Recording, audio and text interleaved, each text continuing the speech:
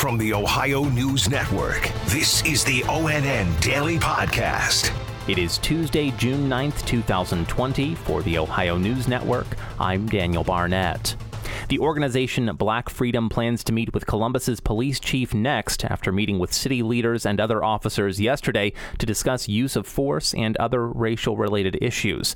Tracy Townsend has more with Daniel Crumpler with the group. The organization is calling for 30% of the department to be black, with another 10% to be made up of people of color. Black Freedom also wants police to live in the communities where they are policing, a community oversight board, and social workers inside the department to work with communities. I think it's a beautiful thing that we are actually able to sit down with police who are ready to listen to the demands of the people and actually begin a collaboration. Police seem receptive to expanding diversity and to hearing where the community is bringing their criticism and their feedback from. I'm Tracy Townsend. To the north of Columbus, a church in Delaware paused last night to remember George Floyd, the Minneapolis man who died while in police custody, which has sparked protests nationwide.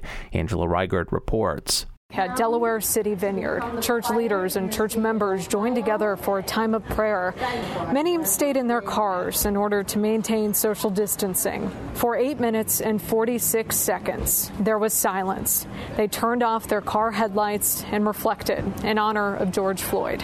This church also has a drive-through food pantry on Monday nights. They've actually stepped up their efforts in order to help those families impacted by COVID-19. Reporting in Delaware, Angela Reigert. Protesters in Columbus have seized on the death of a recent Ohio State University graduate in their fight against excessive force by police, though how the woman died remains undetermined. Dave James has the story. 22-year-old Sarah Grossman of Dayton died May 30th after participating in Columbus demonstrations over the death of George Floyd.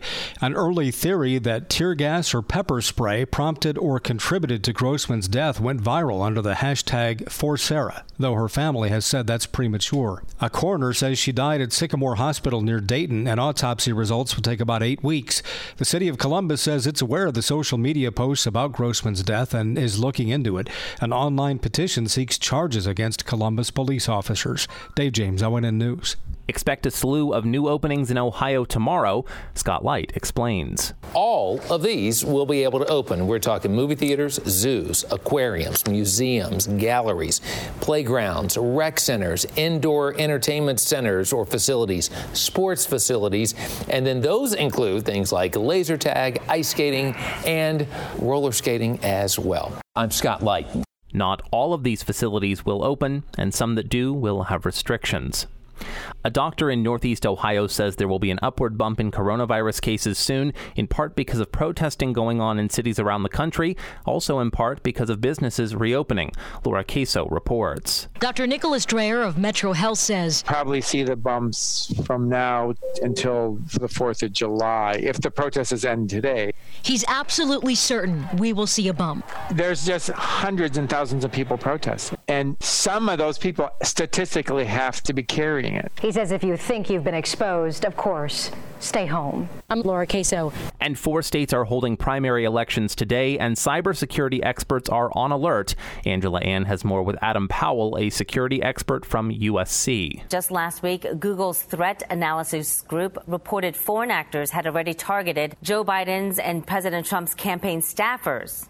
While there was no sign that accounts were actually compromised, experts warn dozens of countries are using cyber attacks and disinformation in attempts to influence the election. Staffers working from home isn't helping either. That means they're using computers and phones, maybe their personal devices, that are almost certainly less secure than the devices that are in their campaign on election offices. I'm Angela Ann.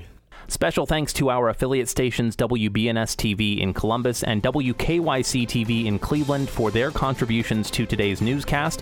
I'm Daniel Barnett for the Ohio News Network.